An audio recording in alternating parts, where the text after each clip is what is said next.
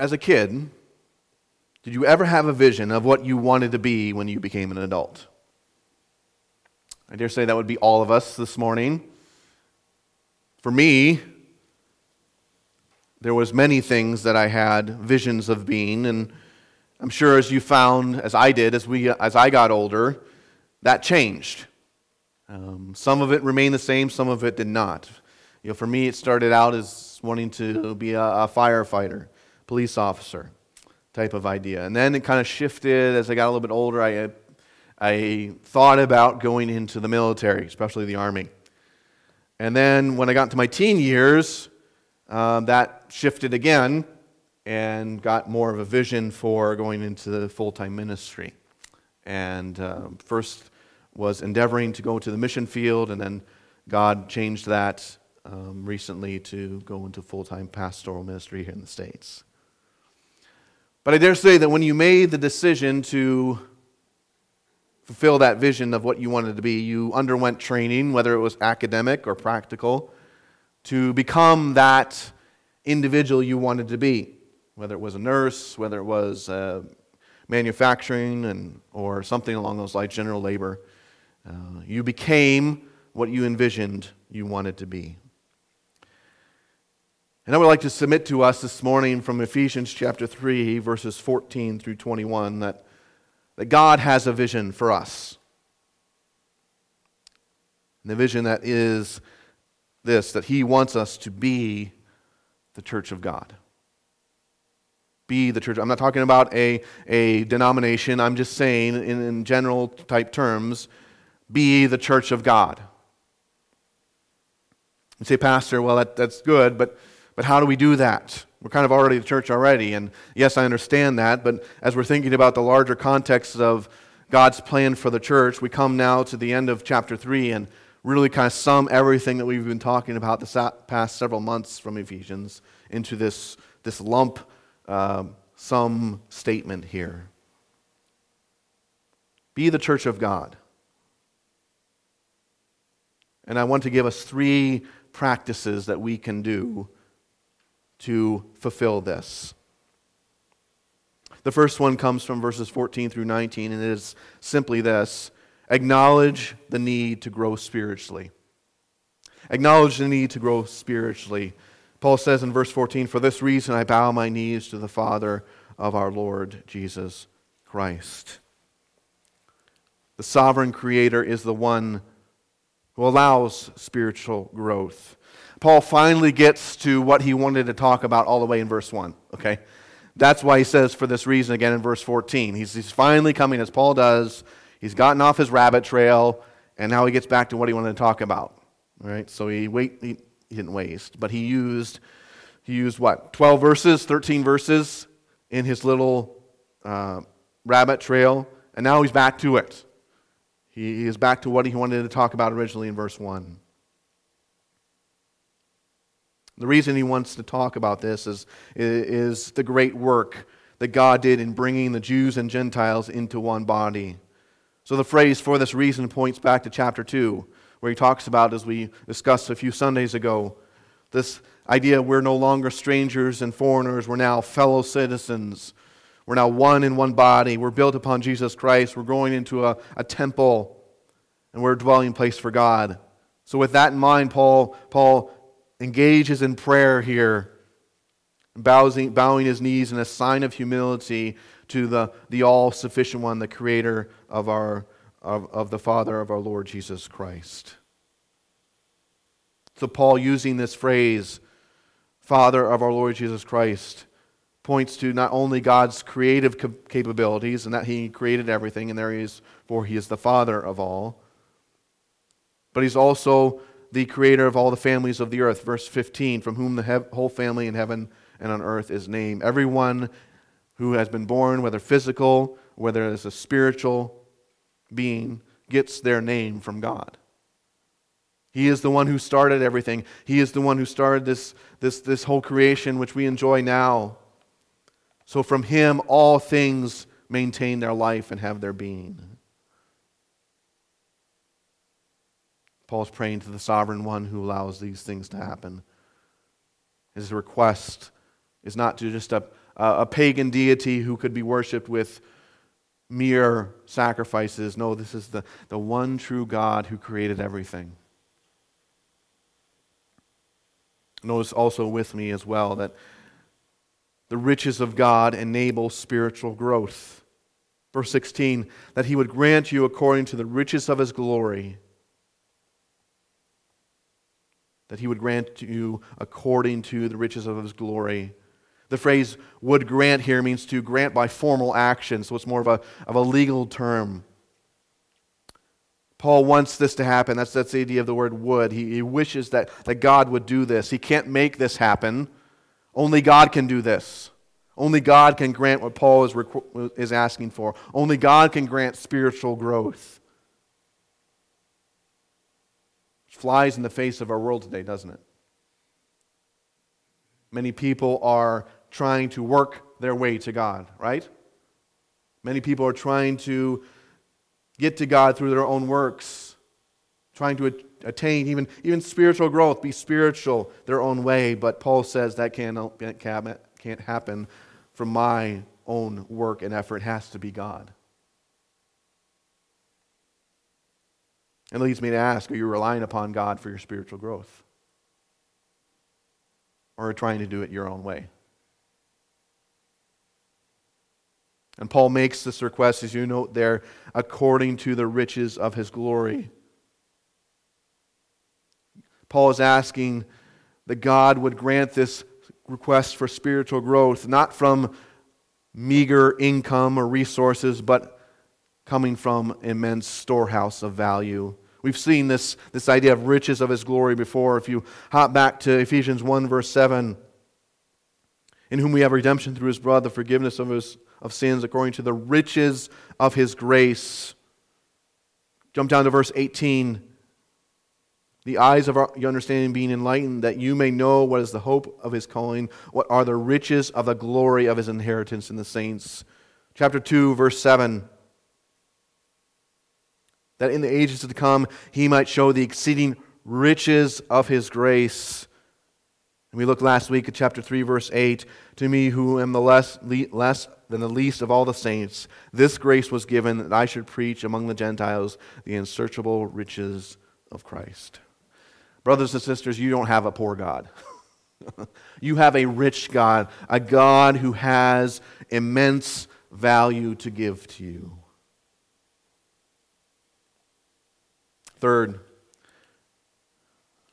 spiritual growth is imparted by God's power through His Spirit in the spiritual life of the believer. I know it's a lot there. But that's verse 16, the rest of verse 16. To be strengthened with might through His Spirit in the inner man. The word might here refers to the potential to function in some way. So it refers to power. He goes on, he says, to be strengthened means to become strong. It's a purpose here. So Paul says, the purpose of my prayer is that God will grant you to be strengthened, to become strong with this power, this power to do something. How is it accomplished? It's accomplished through His Spirit. This is how the power is given. It's not through our personal attainment, but it's through God's Spirit. We don't grow spiritually on our own. We grow through His Spirit. And we grow through, notice, our inner man. And this refers to the inner being of a person. It's the heart and the mind which influence the outer.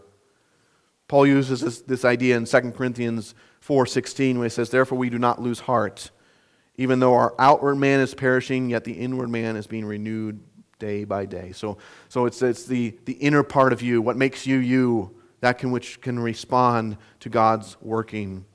One commentator I read put it this way: the inner man is the focal point at the center of a person's life where the Spirit does His strengthening and renewing work.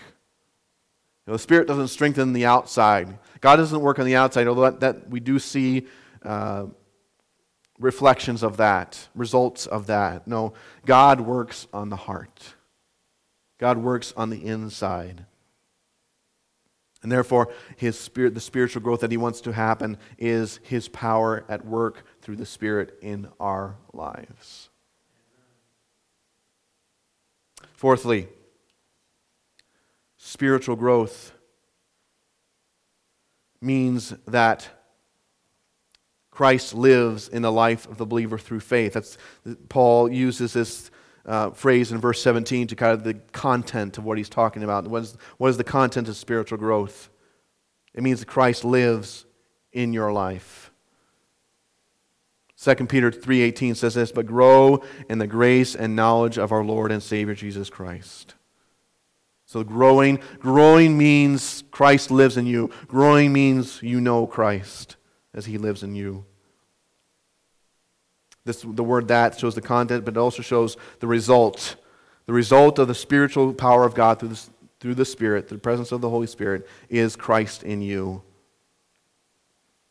The word "dwells" here, may dwell, has the idea of to live in a locality for any length of time. We're not talking about a physical dwelling, but a spiritual one.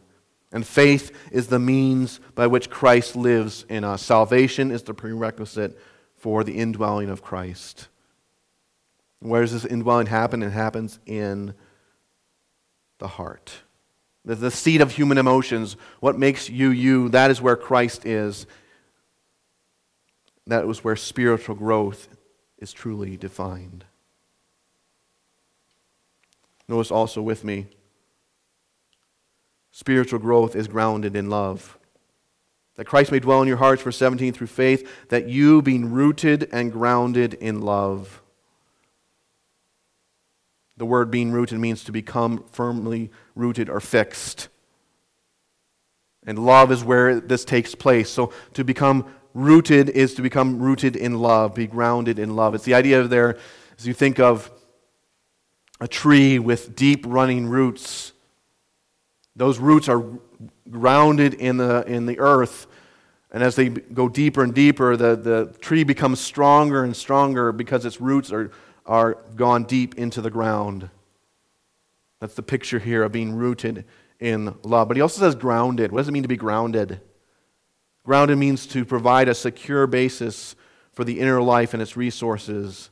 So not only are we rooted, fixed, if you will, in love, we're also grounded in it. That's where we live off of. We live off of love. Our spiritual growth is grounded in that love. That's where we live. And what is the love here that is referred to? It is the self-sacrificial love which benefits others before it thinks of itself. It's love for God and love for others. And think of the context here. Paul is talking about Jews and Gentiles coming together in one body who previously hated each other, right? There was anonymity. Jumping back to chapter 2, verse 15, having abolished in his flesh the enmity, the hatred between the two, and now has created peace. And now has created the ability to love. As the Jews and Gentiles learn to exist in this new entity, they must do so by loving one another. Isn't that what Jesus said? John chapter 13, verse 35, "By this all will know that you are my disciples if you have love one for another." That's how we grow spiritually. That's how people know who we are. We love one another. And we are rooted and grounded in that love. Notice also that spiritual growth increases the knowledge of the complete, complex vastness of the love of Christ. What Paul is doing is he's continuing to list things about the spiritual growth, and that one thing leads to another. And being rooted and grounded in love leads to understanding the complexity and vastness of Christ's love. Here the word "understand" means to process or grasp for information, may be able to comprehend with all the saints what is the width and length and depth and height, to know the love of Christ which passes knowledge. That phrase width, depth, height, and length, okay, points just to the dimensions, okay? It's used. Paul uses this as a term to describe the dimensions of what we can ascertain. You know, we know that this room is a certain length, a certain height, a certain depth, so that gives us a framework to understand. So Paul is saying that you'll be able to grasp, or understand, comprehend the sheer dimensions of the love of Christ and how vast it is. And to know His love. The word know here has the idea of to understand not the process, but the significance. So we're going through the process of understanding the love of Christ as we grow spiritually, but also to understand its meaning. It's one thing to process information, right? It's another thing to understand what it means. So we're understanding the vastness of Christ's love, but we're also understanding its meaning. And the love of Christ passes knowledge. The word knowledge here refers to wisdom. So to summarize what Paul is saying here, the love of Christ is beyond comprehension. And even if it could be understood, that knowledge would be insufficient compared to what could be understood about the love of God. And maybe I can summarize it this way. If you remember your high school days, how many of you were good at math in high school? Okay, good. We all weren't. Think about entering into high school math and talking about geometry, trigonometry, pre-calculus, and calculus. And I know your head's starting to hurt already, just me mentioning those terms. All right? You knew that what you were learning was important, right? Kathy Blankman's going, no, not at all. Okay? You knew that it was important to some degree, so you had to do it. But when you got into it, didn't you feel like when you learned one thing, the next thing you learned was totally opposite? It was totally new. It didn't fit with what you had just learned. And so as you continue to learn, try to learn all these different things, you kept learning more and more stuff. Oh, I didn't know about this. And then stuff just continued to pile on till, if you were like me, you felt lost and just basking in all this mathematical formulas that were coming your way that you couldn't understand, but you knew it was real because you were being taught it. That's what the love of Christ is like. It's like entering into something, learning something about His love, but then the next day finding something else out and realizing there's much more to learn. And what Paul is doing here is he's not discouraging the Ephesians, and neither is he discouraging us. He's just pointing out that the love of Christ is so complex and so vast that it is magnificent to behold, and we should endeavor to understand it because it is His love for us. And therefore we continue to advance in learning it as we grow spiritually. So that the result is that spiritual growth results in being more like God. That you may be filled, the end of verse 19, with all the fullness of God. The word may be filled means to make full. And that the construction of the word is designed to show that this comes from an outside source. So Paul wants us to be spiritually growing so that we can understand the love of Christ as He's dwelling on us so that we can become more like Him. The fullness of God refers to His moral character and excellence. The love of Christ and understanding that love aids the believer in becoming more like God in character and conduct. As we understand His love, we become more and more like Him. So all that to say, I have a question for you as you think about this. Do you see your need for spiritual growth? Do you see your need for spiritual growth? Brothers and sisters, there's never a point in your life, in my life, where we should be okay with where we're at spiritually. Never get there. The Bible does not know a Christian who is stagnant in his growth. But I can dare say, as we are looking at this passage already, as I'm talking about different complex things, and perhaps you're overwhelmed. But just think with me, do we see the importance of spiritual growth? Of becoming more like God, of understanding who He is, of understanding His love, the complexity of those so complex and vast and so in ways that we cannot understand, but we're still called to understand. Do you see how important spiritual growth is? We're not called to just to sit in a pew on a Sunday morning and listen to a sermon. You and I are called to be more like Christ, to grow in Him, to be strengthened in ourselves so we can understand Him to be more like Him? Do you acknowledge your need for spiritual growth? I need it, and you need it as well. So how we're going to be the church of God, we need to acknowledge our need for spiritual growth. Secondly, recognize His power. Verse 20. This is the start of the doxology. Paul is ending his prayer here as he's prayed. In chapter 1, another prayer of his, he's winding things up. He prays with this great doxology, this great praise of God. Now to Him who is able to do exceedingly abundantly above all that we ask or think, according to the power that works in us. Paul notes a couple things in this great closing prayer. He notes that God is able.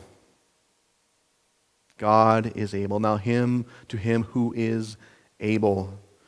The book of Jude has this similar doxology. It says, now to Him who is able to keep you from stumbling and to present you faultless before the presence of His glory with exceeding joy. The word able means to possess capability, whether because of personal or external factors, for experiencing or doing something. In other words, God can do it because He is able. And this is descriptive of God. This isn't describing something God could do. But what Paul is saying is he's saying God is not able to in what He does. He's not only able in what He does, but also in who He is. God, by definition, is able. So when we talk about ability, we talk about ability to do different things, whether you play sports or pursue a career. God is the definition of ability.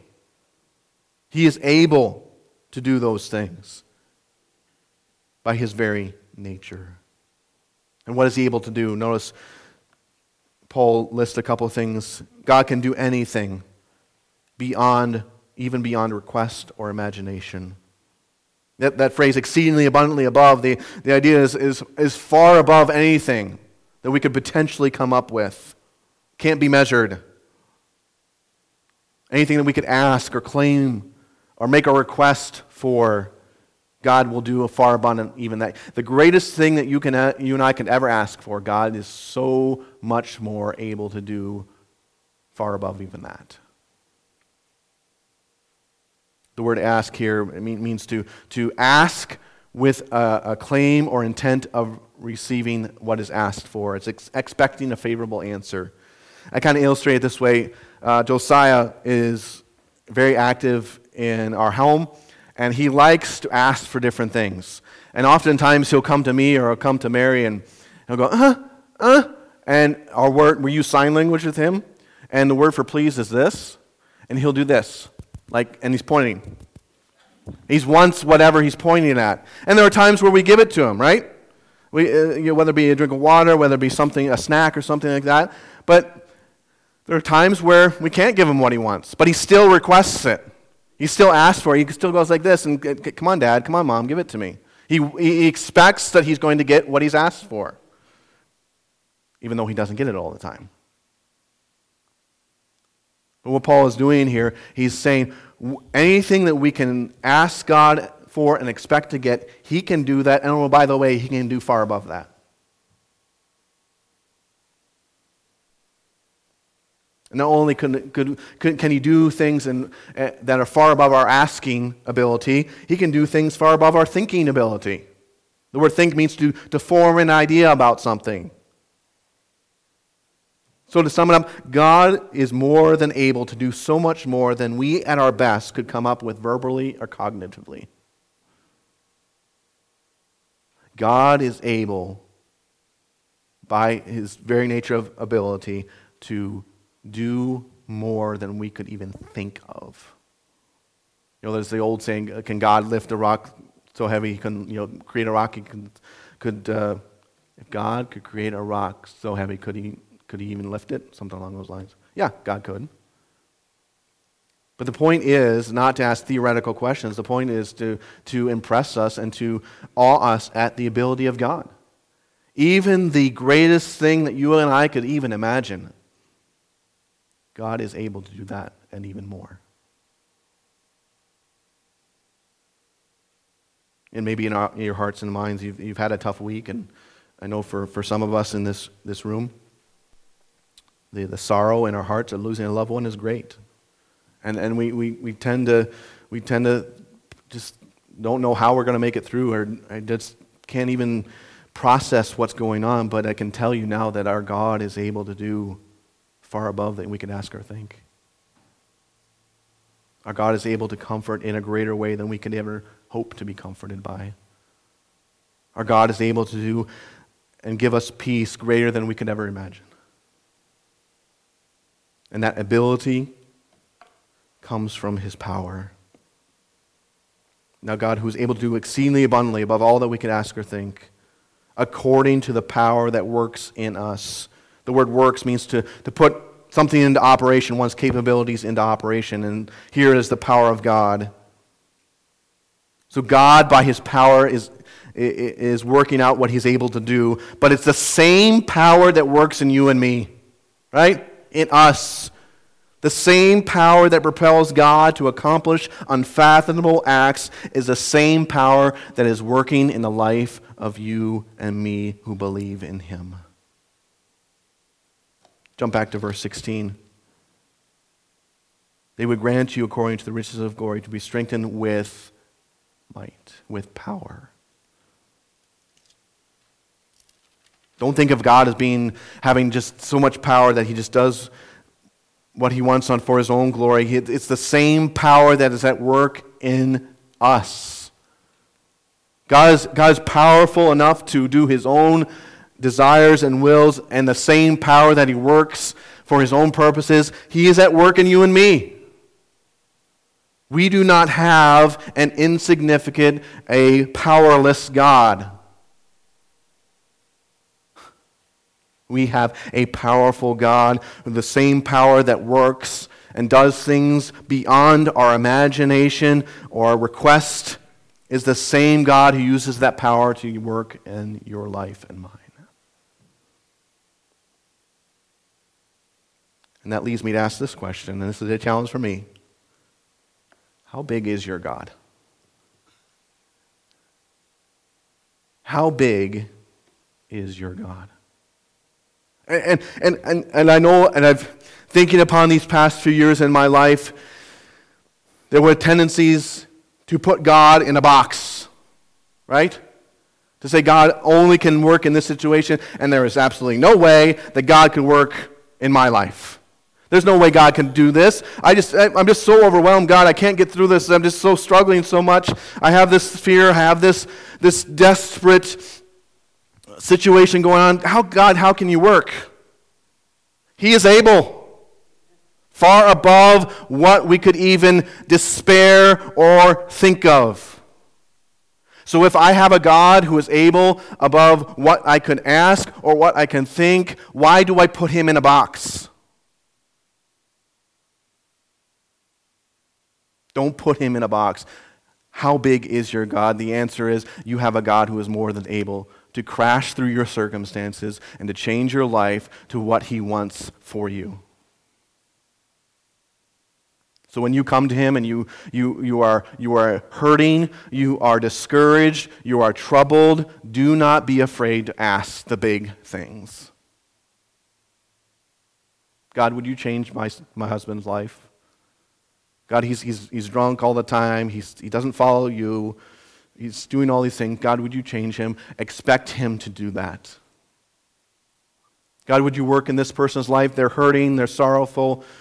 God, would you do a redeeming work in their life? Expect Him to respond. God, I am hurting. I don't know how I'm going to make it. I feel like I'm at my end. Would you redeem me? Would you crash through my circumstance and make me whole again? Ask, because He's more than able to do it. How big is your God? Lastly, as we seek to be the church, last thing we can practice is to give Him all the glory. To Him be glory in the church by Christ Jesus to all generations forever and ever. Amen. Notice that it's His glory alone. To Him exclusivity here. Again, Jude uses the same language. In Jude 25, to God our Savior, who alone is wise, be glory and majesty, dominion and power, both now and forever. It is exclusively His glory, His praise. God does not share His glory with others because He alone deserves it, and therefore we must give it to Him. The praise belongs to Him. Be glory in the church by Christ Jesus. God has a right to be praised, not only for what He does, but also for who He is. Notice that Paul doesn't say, to Him be glory because He's done this and this and this. He's already talked about it. He spent 3 chapters talking about what God has done, and he sums it up in verse 21. Because of what God has done, and because of who He is, praise Him, glorify Him, because it belongs to Him. Where is this praise to occur? It resounds in the church and is given through Christ Jesus forever. In the church by Christ Jesus to all generations forever and ever. Amen. In Christ Jesus refers to how God receives praise. He receives it because of what Christ has done. And what has Christ done? We've talked for 3 chapters on this. How He has brought us peace. He has given us every spiritual blessing, chapter 1. He's predestined us through Christ. All these things that Christ has done, God is to be praised for. And we as a church do that. We praise the work of Christ on our behalf. And God receives that praise. So we praise Him as we sung, as we're listening to the Word, as we're praying. We pray in His name, and God gets that glory. God gets that praise, and we praise Him for that. And this praise resounds forever, throughout all ages, to all generations, forever and ever. Another translation reads, throughout all ages, world without end. It refers to all eternity. So no matter the time frame, whether it is in this age or the age to come, until eternity ends, God is to be praised. And Paul ends the prayer with this little statement that we all say at the ends of our prayers, amen. It's a prayer, it's an affirmation, literally means let it be so. Let it be done. Let God be praised.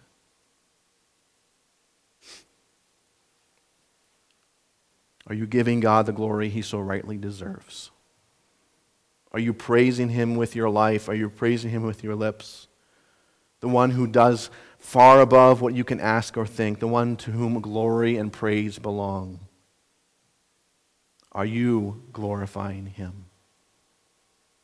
In your pain, in your sorrow, when you don't know what to do, do you praise Him?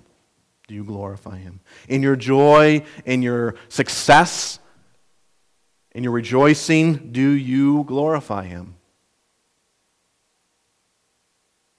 In your anger and in your struggle, in your desperation, do you glorify Him? Sometimes it's easy to glorify God, isn't it? When things are going well, when things are progressing, you're making good progress in life. It's easy to glorify God. So much harder when things aren't going so well. When you're in pain, when you're in sorrow, when you're in grief, when you're in struggle. But no matter the circumstance in our lives, we are to glorify Him and give Him all the glory because He deserves it. As members of the body of Christ, we are the church. But sometimes we forget that, don't we? We get so involved, we get so distracted that we forget who we are. How do we recover that? I think these 3 practices will aid us. Acknowledge your need of spiritual growth. We all need to grow, me included. I, the pastor who stands up here and preaches every Sunday, need spiritual growth. We recognize His power. God is able to do even far above anything that we could come up with or ask. And we give Him all the glory. He deserves it.